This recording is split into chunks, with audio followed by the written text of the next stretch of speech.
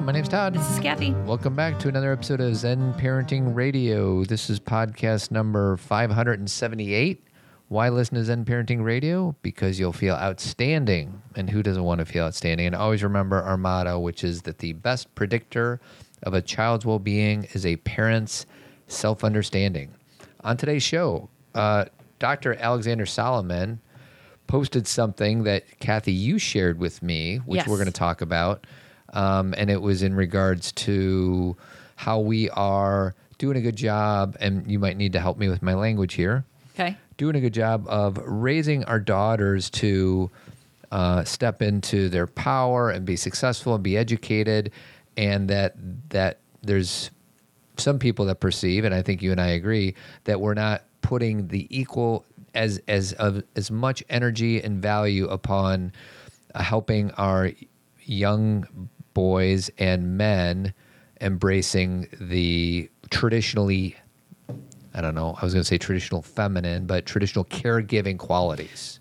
Basically, we are raising girls, many of us are, to be their full humanity, embracing all sides of themselves, including leadership and success and their ability to achieve and all of those things. And also there's still that piece of society that focuses on the caregiving and the, being more of a nurturer.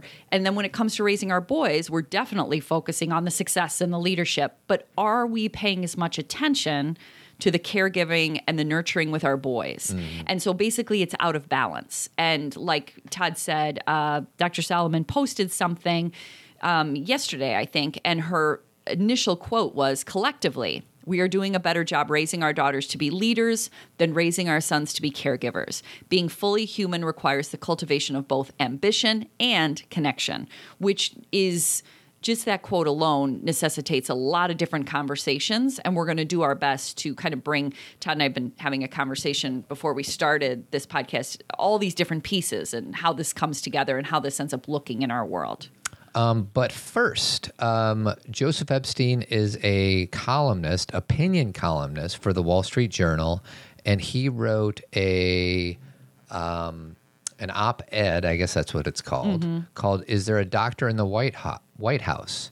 Not if you need an MD." That's what it says. So I'm just going to read what I think is the first paragraph to it, if I can pull it up. It says, "Madam First Lady, Mrs. Biden, Jill, kiddo, a bit of advice on what may seem like a small but I think is not unimportant matter. Any chance you might drop the doctor before your name? Dr. Jill Biden sounds and feels fraudulent, not to say a touch comic. Your degree is, I believe, a Doctor of Education earned at the University of Delaware through a dissertation with the unpromising title, Student Retention at the Community College Level, Meeting Students' Needs. A wise man once said that no one should call himself doctor unless he has delivered a child. Think about it, Dr. Jill, and forthwith drop the doc." So you said that to me yesterday, and I'll tell you my quick story, and then we'll get into the gist of what it is. I was offended by this. Probably not to the same degree you were, because you grew up in a different culture, societally. But as a father of 3 daughters, married to you, and on behalf of all of us, it's an offensive opinion in my judgment. And I typically, I don't know, I sometimes judge myself for not taking action. So this morning I took a little bit of action, and I canceled my subscription to the Wall Street Journal. I subscribed to that right after Trump was elected because I felt like I was consuming just left-leaning media. So I'm like, I want to find the most center I can and read that. So I've done that. So I canceled it just because it felt right for me to do. I will say that I think Wall Street Journal has the ability to put Joseph Epstein's opinion on there in the same way I have the ability to stop paying for their newspaper. Right. So So this isn't about First Amendment stuff. They got every right to say this, but they also need to deal with the consequences, and consequences are they got $20 less per month or whatever it is I pay. Well, they kind of doubled down today. The top editor for the Journal's opinion section, who's also a man, Paul Paul the editor. Paul the editor. I can't say his last name. It's Gigot. Gigot. I don't know. It just doesn't roll off the tongue. But he actually said something today in a response to posting this article or allowing this opinion piece to be posted. And he said, this is probably, I mean, he said a lot of things that he felt that this was like an organized retaliation from the Democratic Party, that, you know, a big deal was being made up about it. And maybe that wasn't necessarily making a mountain out of a molehill. Yeah, that's what he thought. And the quote that he put out is he said that criticizing this op-ed by Mr. Epstein's use of the word kiddo to refer to Dr. Biden was misplaced because Mr. Biden, that'd be President-elect Biden, has also used the term in reference to his wife. So what he's saying, what this like journal, this top editor for the journal is saying, is that because Joe Biden calls his wife kiddo, which is a term of endearment, that as journalists and as reporters, we get to do that too. And we know, and this is just a teeny piece of it. Sure. But I want to point out the pieces and the layers of misogyny. So one of my biggest frustrations, and it's why I write about it all the time and talk about it all the time, is gaslighting, where somebody says, no, I'm going to write all these things, but this isn't misogyny. This is just my opinion. When you are saying that a woman who has earned her doctorate in her 50s while raising children doesn't deserve the title of doctor simply because she went to a university maybe that you don't think is great enough, or because she wrote her dissertation about something that you don't value, that is misogyny. That's you deciding that this person doesn't have value because you don't want them to. And the way that you say it, it's like saying, you know, I've decided that we should use the word cake only if we're talking about chocolate. But if we're talking about vanilla, that's not what I call cake. That doesn't make any sense. All these men have doctorates. All these men think about all the men who have, you know, their PhD or their EDD or their, you know, PsyD, or there's so many different ways to be like a doctor of. And I don't recall any articles about that they shouldn't be calling themselves doctor. Yeah. So this is a woman who has now reached a level of leadership.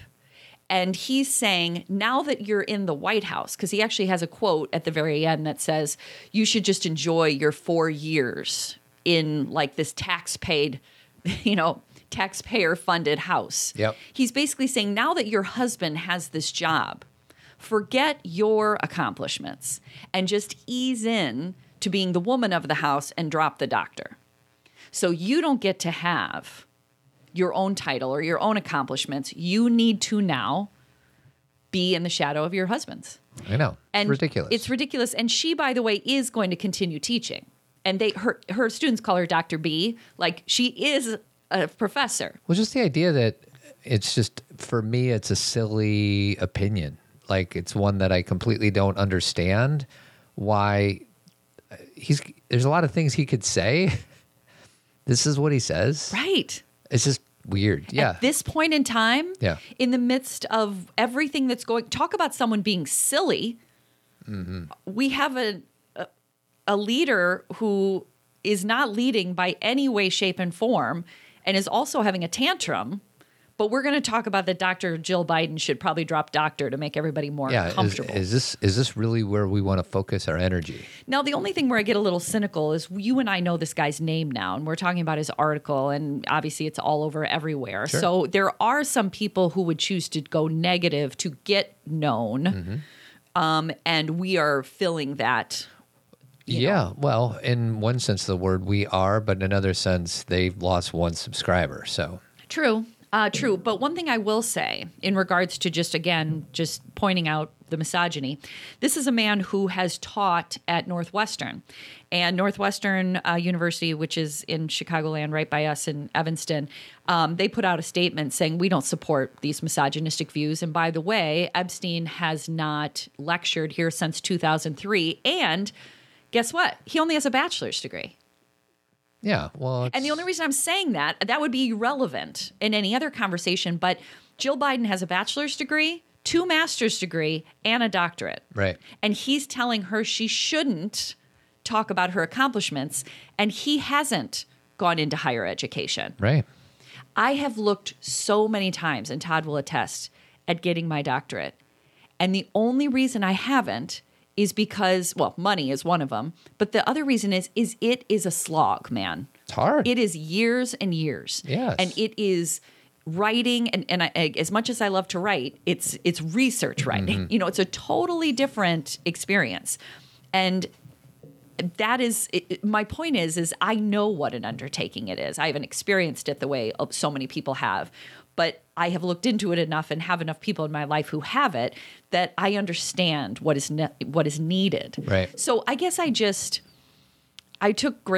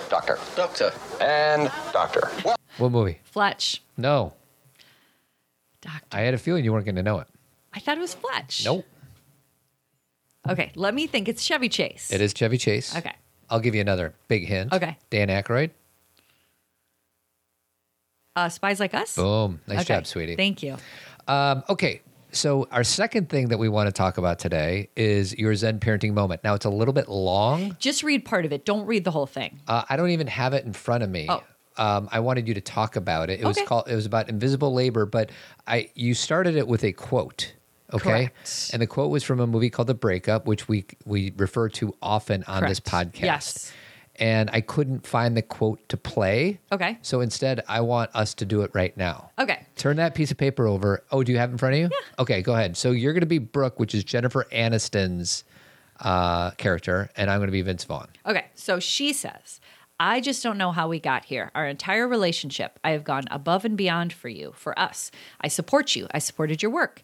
If we had ever had dinner or anything, I did the plans. I take care of everything. And I just don't feel like you appreciate any of it. I don't feel like you appreciate me. All I want to know is for you to show me that you care. Why didn't you just say that to me? I tried. I've tried. What's cool about that movie is spoiler alert, so turn it off if you want to watch it tonight and you've never seen it. In the end, they stay broken up. So it's the opposite of that movie we watched last night. While you were sleeping. Which Christmas was movie. Awful. It's not awful. D+. Well, if you would have seen it in the 90s, you wouldn't have had like 2020 expectations. That's true. But anyways, so we've done multiple podcasts about invisible labor. Correct. So we're not about to get into it again, but I just wanted to provide the platform. So just so you know that this is something Kathy emails out to anybody who subscribes to Zen Parenting Moment twice a week. So if you're interested, go to zenparentingradio.com. But what brought you to talk about this? So go to zenparentingradio.com and you'll see at the top of the page, it says subscribe to Zen Parenting Moment. And what Todd was saying was that you'll just get something twice a week. And I started by sending it certain days, and I've been doing it Tuesday, Thursday, and then Todd suggested today I do it Monday and Friday. So you're going to get something twice a week if you subscribe. Not I just sure don't when, know what days. but, yeah. So basically, I'm not going to read the whole thing, but the gist of it's kind of I use this story about how Todd is cleaning the counter and then he leaves pencils and straws on the counter. And when I say, what about these? He's like, that's not a big deal. Don't worry about those. What's interesting about what you just said is I'm good about the pencils and straws. What I'm not good at is actually wiping down like the crumbs crud on your counter that just kind of sticks there. Well, and a lot of times when you say that doesn't matter, you're kidding. Mm-hmm. You'll be like I'll be, but what about this? And you'll go, oh, that's okay. That doesn't matter. And you're trying to make me laugh. Yeah. I think in that moment, sometimes there's this thing that people do, and it's not always just men. It's some women organize this way too, where they'll just make stacks of things and set them aside. Mm-hmm. Do you know what I mean? Yeah. And I just remember there was pencils and straws lined up, and they had just been kind of pushed over to the side. And I was like, well, the counter's not clean because of those. And you're like, no, that's fine. And my point in what I wrote was that eventually someone has to take care of those things, and it will be me. And it's 91% of the time me. And what's interesting about it is that it's expected that I do it, but nobody notices that I do it. Sure. And the differentiation is nobody notices it because I always do it. And but the part that I got a lot of emails about this, but the part that people really liked were the last two paragraphs. So I'm just going to read those. Yeah, let's hear that. So basically I talk about how we have to, when you are the person who's in charge of those things, you also have to be thoughtful about how you communicate about these things. Mm-hmm. That you don't want to communicate so much that you're perceived as nagging, and you don't want to use certain words that make it sound like you're critical. Yeah. And then so I said, so this is a work in progress for our family, a constant awareness and discussion.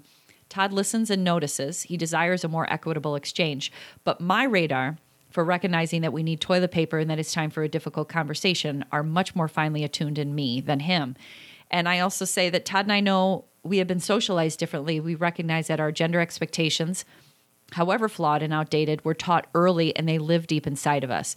Observing and discussing the disparity is how we avoid resentment and stories that pit us against each other. We choose to discuss what's old so we can consciously participate in creating something new.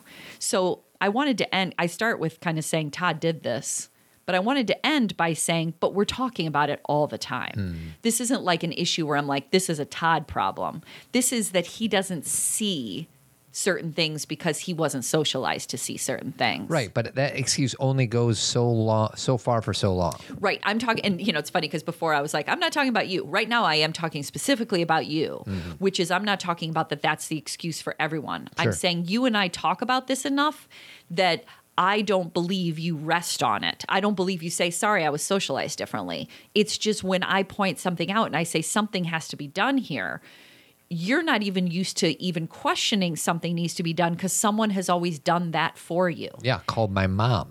Correct. My dad, bless his heart, who lives in Florida, didn't do a lot of the housework. No. And I'm not excusing my behavior because I didn't have a good role model of a balanced housework. But, at this now moment, I think I'm better than I was 10 years ago, but I still have a commitment to sometimes forgetting to put the toilet seat down. Todd and I have this thing that we do. We've never talked about this. So we've talked about the fact that I pointed out the toilet seat, which is that I basically said to Todd, upstairs in our bedroom, I don't care about the toilet seat, okay, because it's just you and I can figure it out, whatever. Mm-hmm. But we have a guest bathroom that anybody who comes in the side door uses.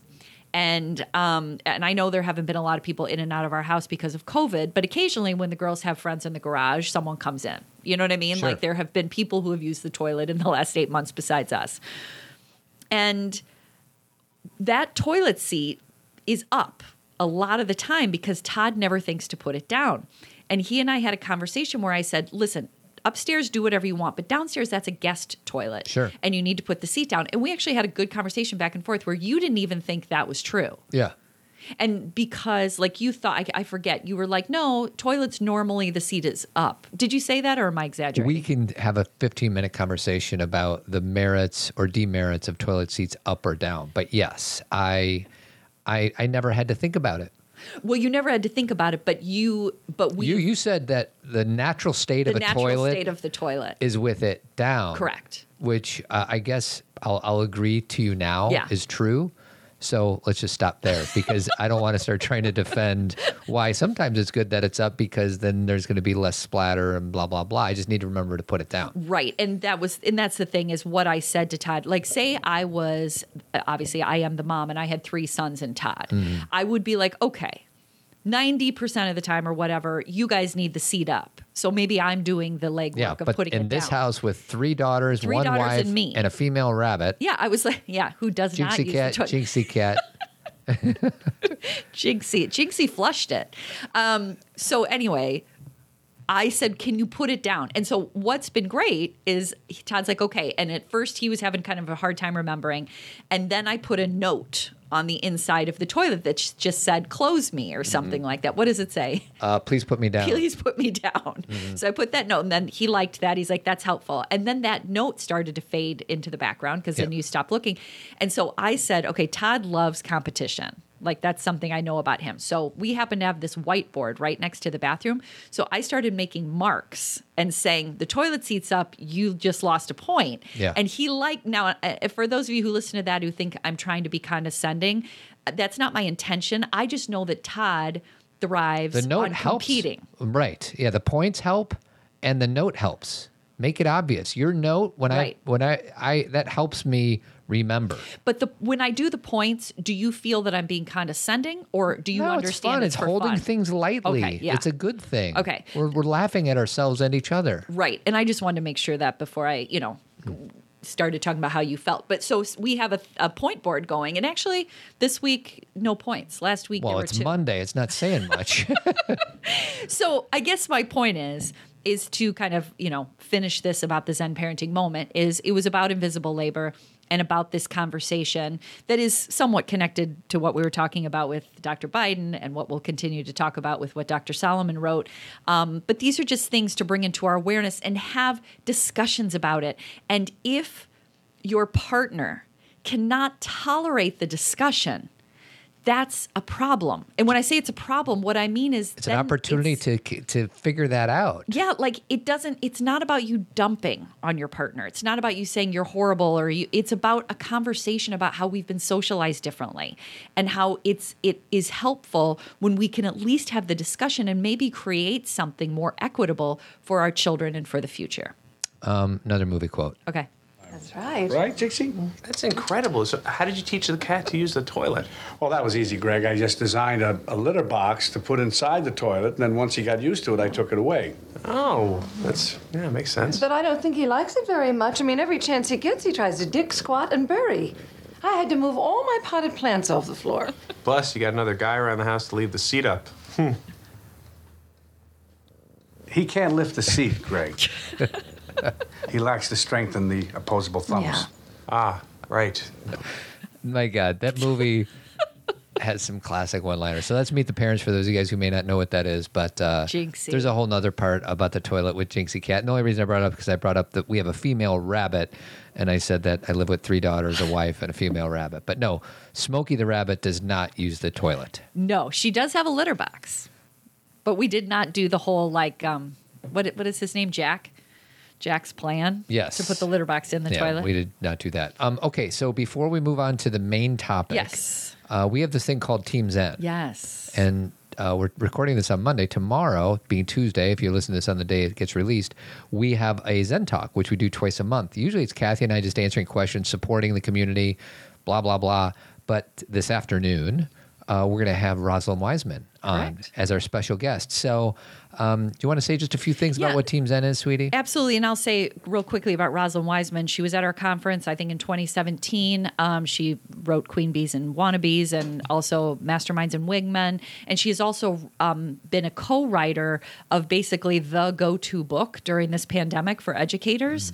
So she's really what she focuses on is the experiences with teenagers, our communication with them, and as how to understand them and understand their inherent dignity, and then as parents how to relate.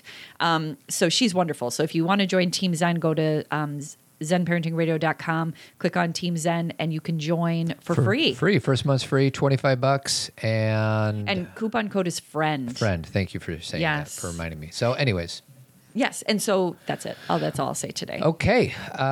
So Dr. Alexander Solomon, where are we going to start here? So again, I'm going to read this again just to kind of get us back in this mindset. So collectively, this is again, Dr. Solomon wrote this, we are doing a better job raising our daughters to be leaders than raising our sons to be caregivers. Being fully human requires the cultivation of both ambition and connection.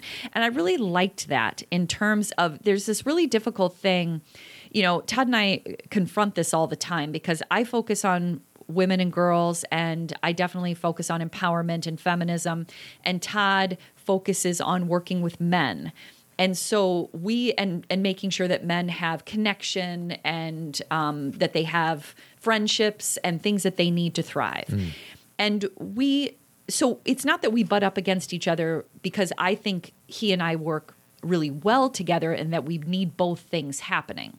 We need to be raising up our daughters in a way where we offer them, leadership opportunities through education and through the way we talk to them and what we expose them to. But the same amount of attention is not being paid to making sure that boys know it's okay to be a caregiver.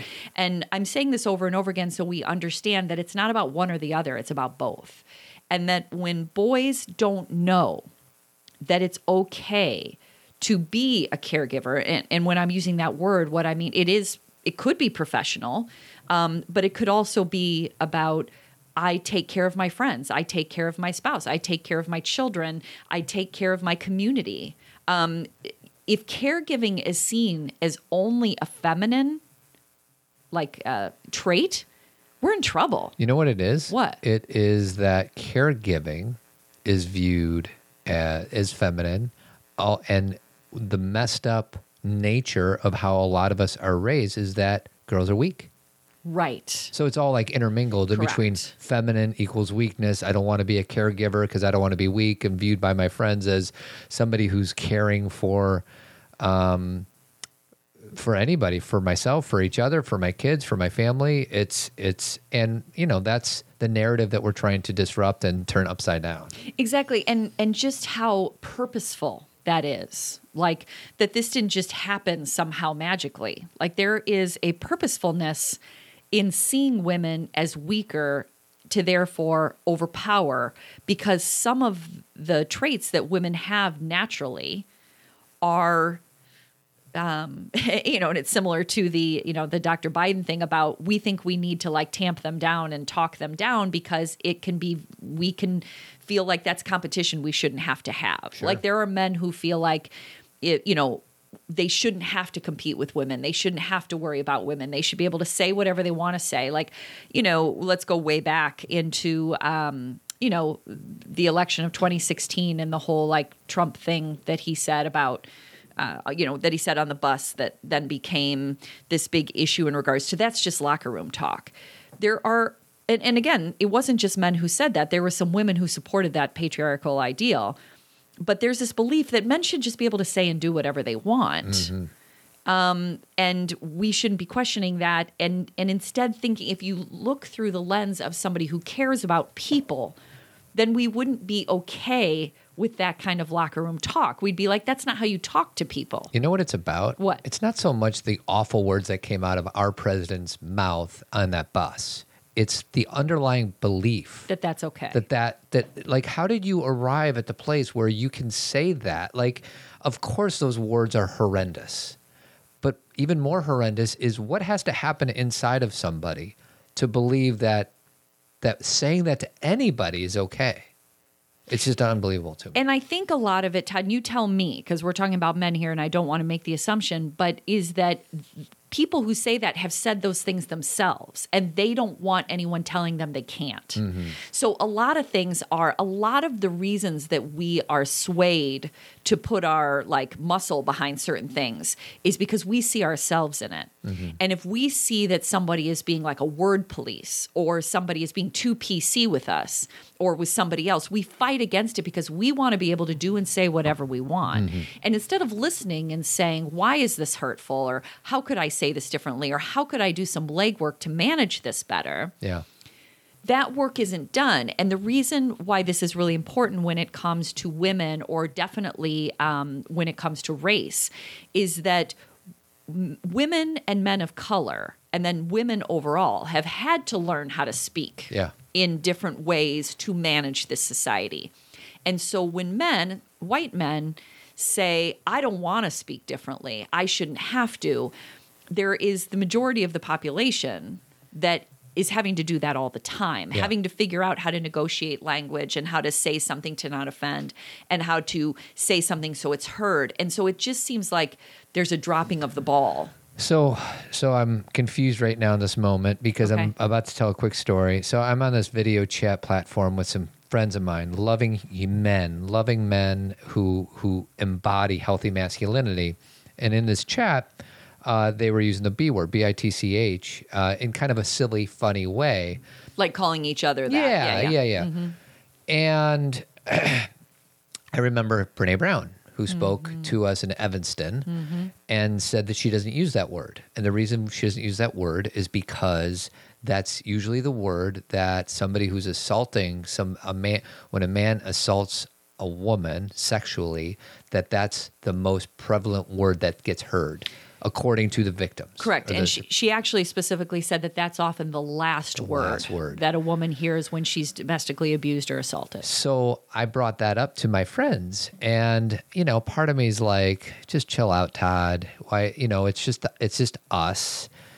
Isn't that okay? And, it's funny, like I said it, I'm like, just so you guys know, and I said the Brene Brown story, and I'm like, just so you guys know, I just want to like say ouch a little bit. Like I'm a little reactive when that word gets used. Now that's the interpretation and meaning that I give to that word. That doesn't mean that these guys are giving it that same meaning. And then, we actually had a discussion about it, which I thought was important. And, where they came out is like, can't we just relax a little bit for 2 seconds and kind of like be silly with each other and use that word or any, because we're saying a lot of stupid guy talk. And that's, so I'm confused right now. I don't know if I should have like pushed harder on that conversation, or I should just like back up and say, yeah, Todd, just lighten up a little bit, specifically because I know these men walk and talk and embody healthy masculinity. Well, and I think, again, this goes back to our conversation earlier, is there's not two choices in there. Yes. There's many choices. Yeah. And so you're saying, should I have said, no, we'll never use this word? Or should I have been like, no, it's no big deal? And there's a place in the middle. Sure. It's kind of like what I talked about with the invisible labor conversations that you and I have, is we don't have a conversation where I say, Todd, tell me I'm right. And I've got to be right. And I need to win because I'm sharing new information with you. That would be control. Yeah. That would be me coming to you saying, you don't get to control me, but I'm going to control you. That's using tools of the oppressor, right?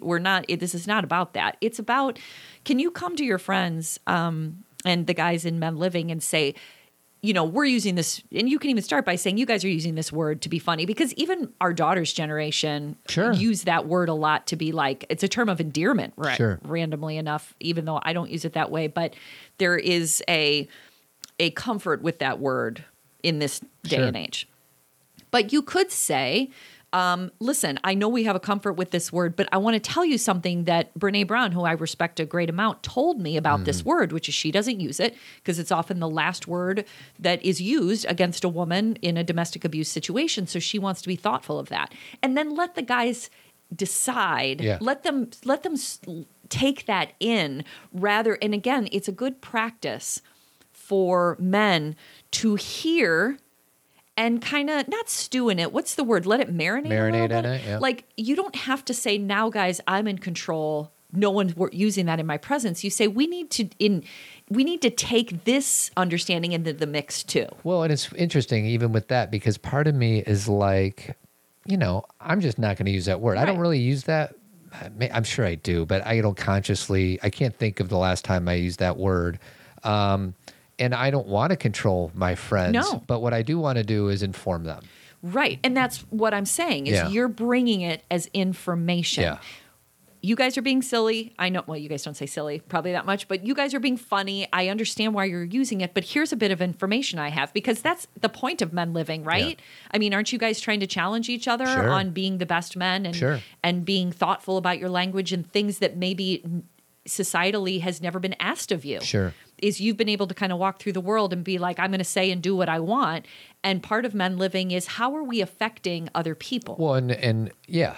And for me, it's how am I showing up? And I still show up not in the best way many times. But what I am trying to make a change to stand up and speak up and do certain things, like the stupid Wall Street Journal cancellation. Like, I'm trying to take at least a little bit of action. And in that sense, I took action and just told the guys about that. Like, you know, Right. just so you know. Right. But it doesn't, I don't think it means I think any less of them or myself or anybody who uses that word, but I felt the need, at least in that moment, to speak my version of the truth. Right. And what we do is we listen and we contemplate and we read more about it, and we become, it's about, I mean, even though we use this word all the time on the show, it's about awareness. Mm-hmm. You can't contemplate something or change something if you have no awareness about it. Yeah. You know, when someone brings it to your attention, like just a few things, in the last however many years, I used to use the word gypped all the time. Yep. And then I was informed, like, that's not a great word to use. That word is inappropriate because it comes from gypsies, Yeah. I used to say things about my spirit animal. Like, I'd be like, oh, Lady Gaga's my spirit animal. And I was, I got emails where people are like, that's sacred. That's Native American, an understanding of what spirit animal means, and don't use it in that flippant way. And it was written much better than what I'm Sure. saying. But then I learn. Yeah. That's how I learn. And in that moment, I have to kind of take it in and be like, okay, someone even wrote to us about the word blind, that sometimes when we say, oh, I was blind to that. And sometimes people who don't, at least the way she wrote it, who don't have their sight, sometimes using that word blind in that way can be offensive. That Yeah. we don't, and again, we have so many words at our disposal. Like, I can find a new way to say what I'm trying to say. Right. But that's going to require me to do a little bit of work. Right. Or like pronouns. I'm still Right. trying to, pronouns are, I can't speak for anybody else, but for me, somebody will say, hey, my pronouns are he, him, his. And if I view them as a person of the opposite gender for a long time, it's really difficult for me to remember that these are pronouns that this person wants to use. That doesn't mean that I'm not trying hard, but I screw that up a lot. And that's why practice necessitates being messy and then taking responsibility for the Yes. messiness, which is Yes. apologizing if we hurt somebody or saying, now I've learned, and that's what responsibility is. Actually, 2 or 3 days ago, Todd and JC and I got into a really long conversation because, as you guys may know, Elliot Page, who used to be Ellen Page, who is now Elliot Page, did a post about the fact that he transitioned and that he did not, how do I want to say this? I want to say this the right way. This is how it gets messy. He has said, I am transgender. And the reason why I'm being careful with my language is he also said that he now refers to him as he, them, he/them. So JC, you and I had a long conversation because JC's so much more knowledgeable about this than we are about understanding that. So if it's he, them, he still thinks of himself as non-binary. Yeah.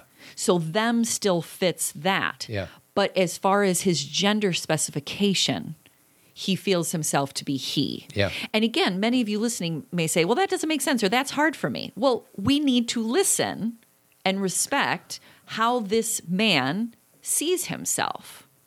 And then why is that a problem for us? The reason it's a problem for many of us, and I'll speak for people that don't want me to speak for them, is it takes work. I don't want to work. I want it to be easy. And some days I want it to be easy. So I'm going to disregard what somebody wants to be called.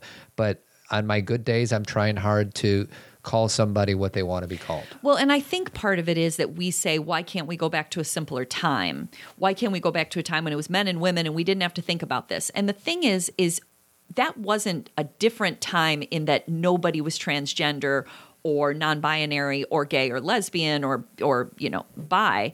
It's that they didn't have the space and freedom to talk about it. Right. So we had a lot of people suffering because they had to be quiet about their sexuality and gender, and they had no language to speak who they knew themselves to be. So those of you who are like, it didn't used to be this way, that's because people had to suffer in silence. Yes. So let's not go back to that. Yeah, that's not something that we should be shooting for. No, that is right now we have individuals who are recognizing their gender and starting to find themselves. And anybody who says they're just doing this for this reason or that reason, understanding the statistics of transgender individuals, do you think that is a lifestyle that someone would say, Yeah, that's what I that's want. the easiest Sign path me for up. me?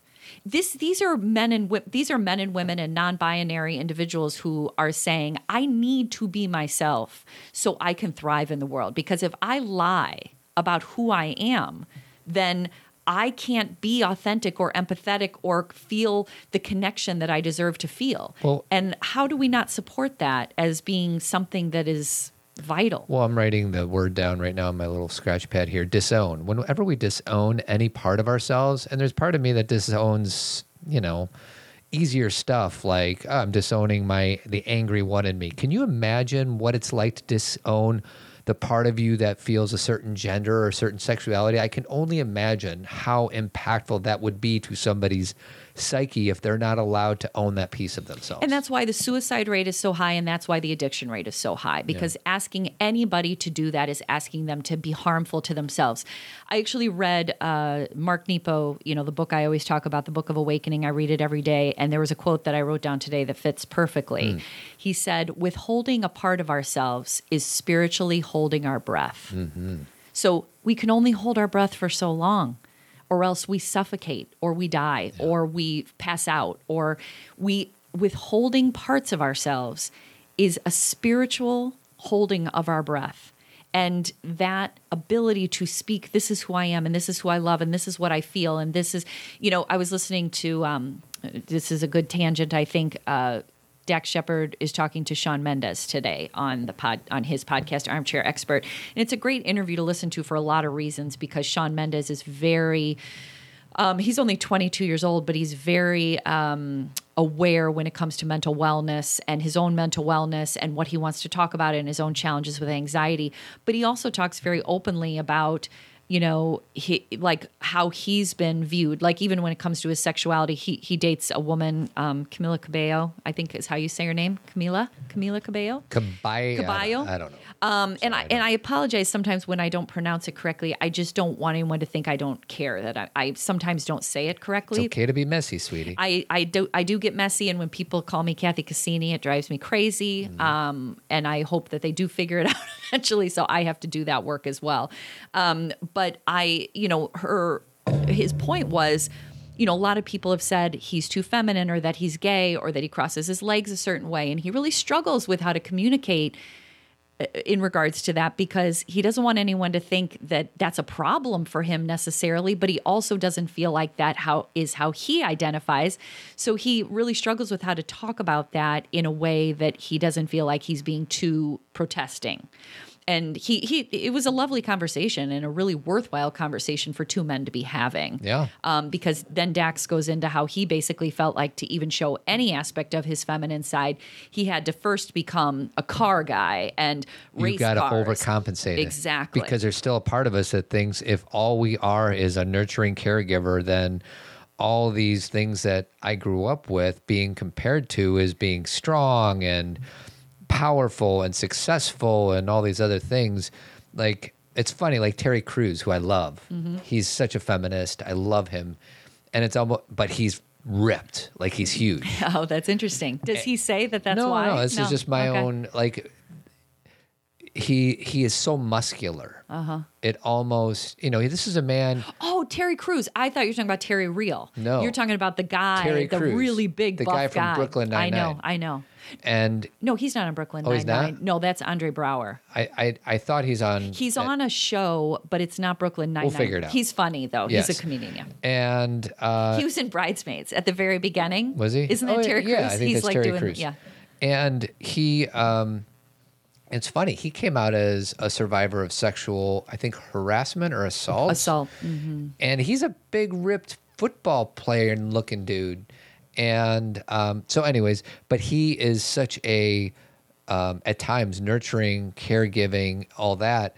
And I feel like a lot of the times, I feel like we talked about this in the podcast maybe, that in order for him, I'm just making up stories here, but he builds his body up so easy to make it easier for him to go into that softer side. Yes. And I think that's what Dax was saying, is that sometimes if you are really going to expose this part, then you better build. You're saying that we're just Yeah. saying the same thing. Yeah. Yeah. I mean, and so that's the conversation. I mean, that's what Todd and I are coming back to, is why when and I can't speak to this because I have a nephew, but I don't have sons.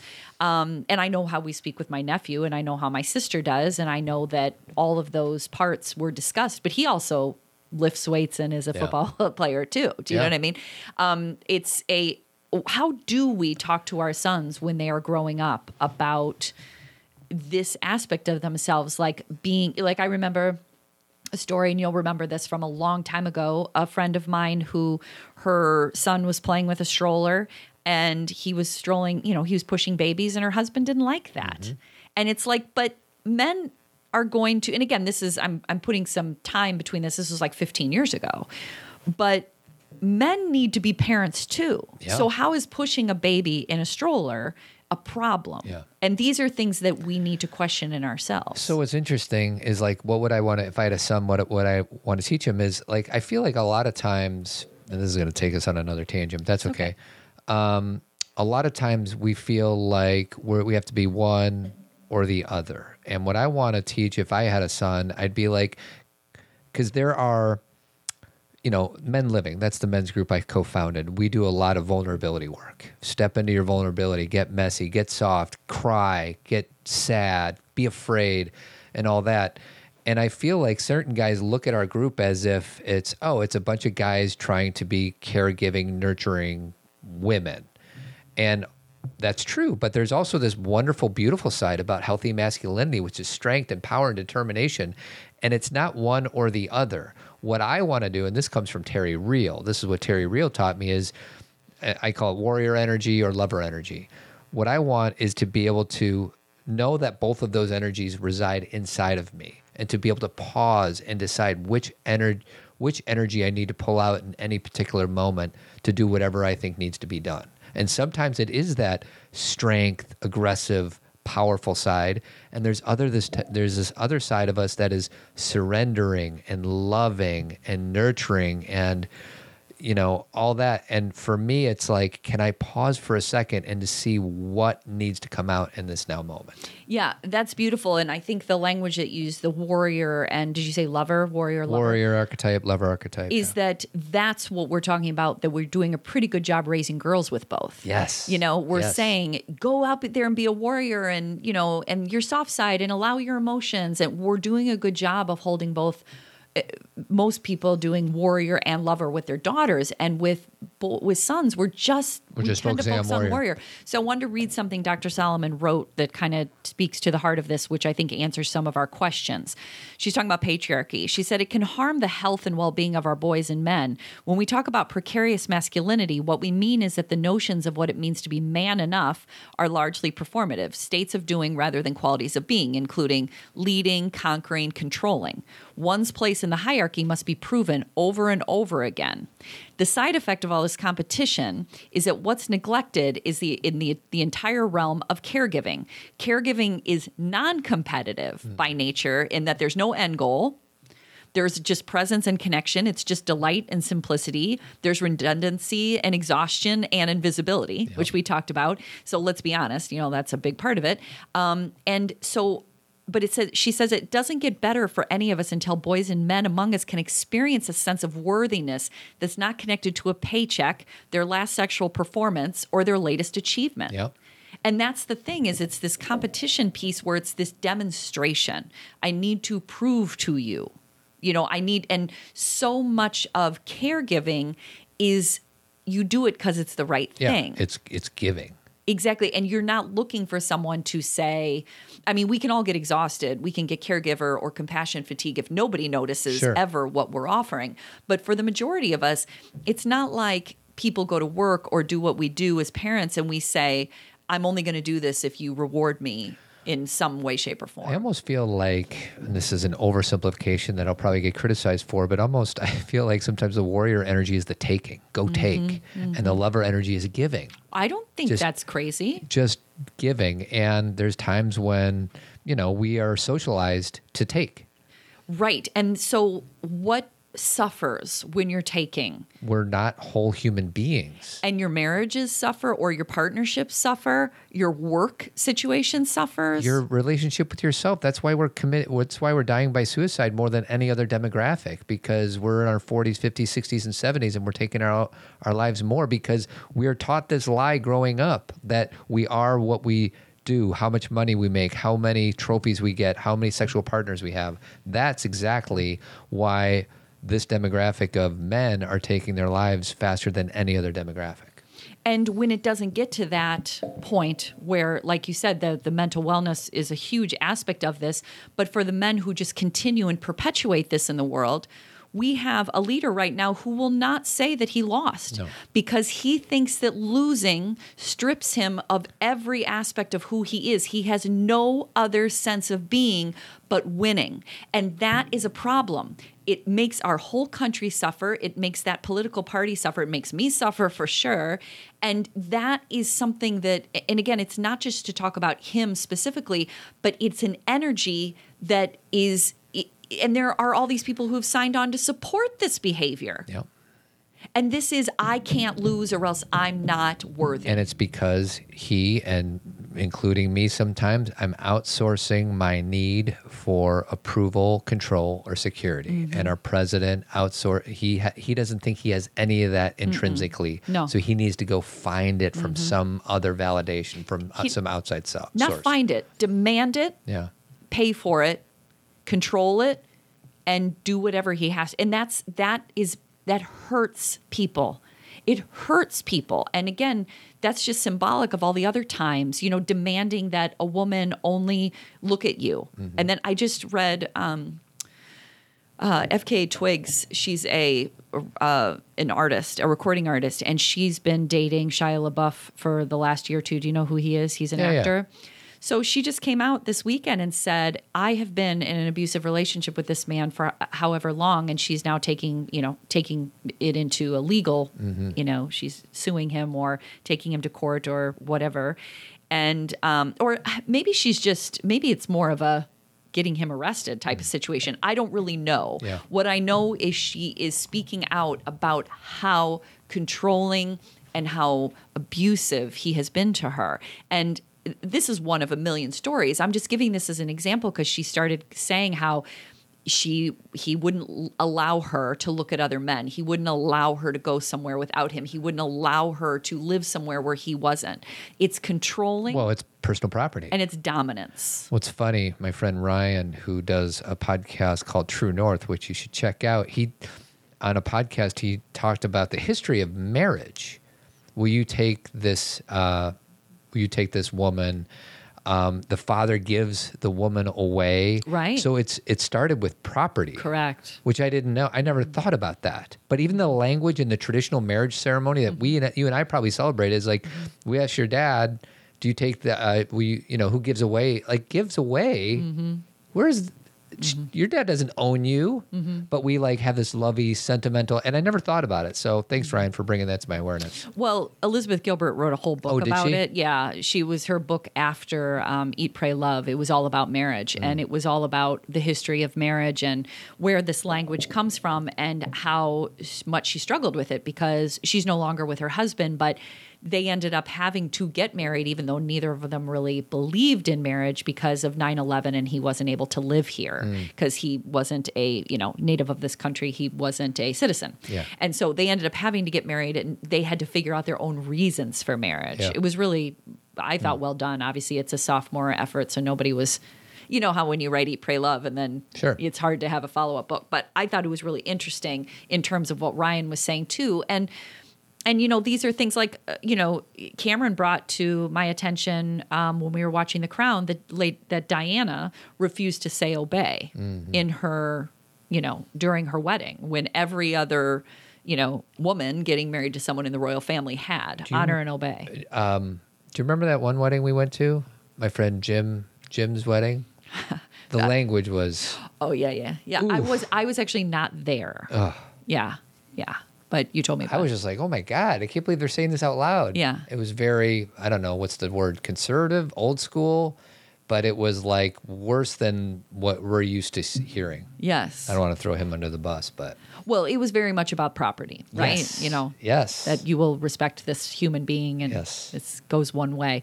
And there's it was something like your duty is to to please your husband or whatever it is. And the thing is there are people, Todd, who still think that way, who believe if it be because of religion or if it be because of their culture or their community or where they grew up, it's not. It is definitely a more patriarchal viewpoint of what marriage needs to be. Certainly not one that we agree with. Not one that I would want to live in. Yeah. Like that would not be, it's just, and it's got a lot to do with how you were raised. Like my dad, who loved Todd, but I just remember him saying to me several times, this was pre me introducing you to him. And then even when you guys knew each other really well, he's like, you got to keep your own credit card. You got to have one in your name. Yeah. You got to keep, like, he was always like, not that you personally would do anything to me. He didn't know. But he was like, you need to, and there were some things like that were willed down to me that he's like, this is in Kathy's name. Yeah. This is Kathy's. And he was very much focused on me and making sure that my rights were protected. And so that follows into... Because you were in a system where your Correct. rights are not as protected as mine for certain. That's what he understood. And so that's kind of how I come into the world, is with a father who's like, you need to be thoughtful about these things. And thank goodness you are thoughtful about that as well. And then we're raising 3 daughters who were saying... be thoughtful about this. Yeah. Not be scared and not, but Right. just be thoughtful. Right. It's a different thing. So if there's only a men's group that cultivated some of these things that we're talking about. So if you're interested in having authentic connections with other men, go to menliving.org and just sign up for our newsletter or shoot me an email at todd@menliving.org. If you're a guy out there and you want to hear more about what we do, it's all virtual. So we would love, almost all virtual. So I would love for any guys out there to learn more. I do have one thing. We haven't gotten a review since August 5th. And it's still that one that one guy said something. There's not one above it that's good? No. Okay, we need somebody to go in So there somebody and do a just good review. disrupt so the last one isn't the bad one. So we got Disrupt the system. out of the 500 reviews we got, I think we got like 3 that are bad. And it just so happens, if you click on most recent, it's the guy who thinks that we're idiots or whatever it was. I don't remember. He didn't like that we were talking about that parents should discuss race. Yeah. So what I said was, I'll take that bad review because that's a necessity. But still. So do us a favor and write us a review. Maybe I'll read it. Who knows? And then I coach guys, toddadamscoaching.com. If anybody's interested, first session's free. Check us out there. I want to close the show with Shawn Mendes. My favorite song. My daughters can't. I lock into a song and I just play it over and over again, especially when it comes to my daughter's likes. and it's called Hold On. Well, and it's because Shawn has had so many albums since then, and the Yeah. girls are always like, Dad, Yeah. keep up with Shawn Mendes. No, I don't want to keep up. I just want to hear. And I actually played this song at the conclusion of one of my Men Living meetings because it was so meaningful. I'm not going to play the whole thing because I think we'll get in trouble. But it's just a wonderful song, and I invite you to. I'll even put the link of the whole song on YouTube so you can click over to it. But he's an anxious young man going through the stardom, and he reaches out to his dad, asking for support. His dad does it, and he shares his lyrics. So this is called "Hold On" from Shawn Mendes. Have a good week, everybody.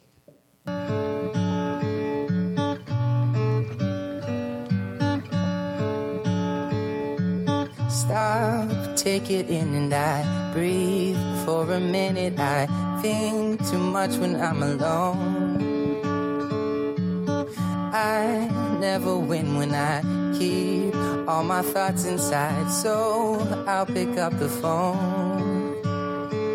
And my dad says, Shawn, stay with me, everything will be alright. I know I haven't seen you lately, but you're always on my mind. I don't know what you're going through, but there's so much.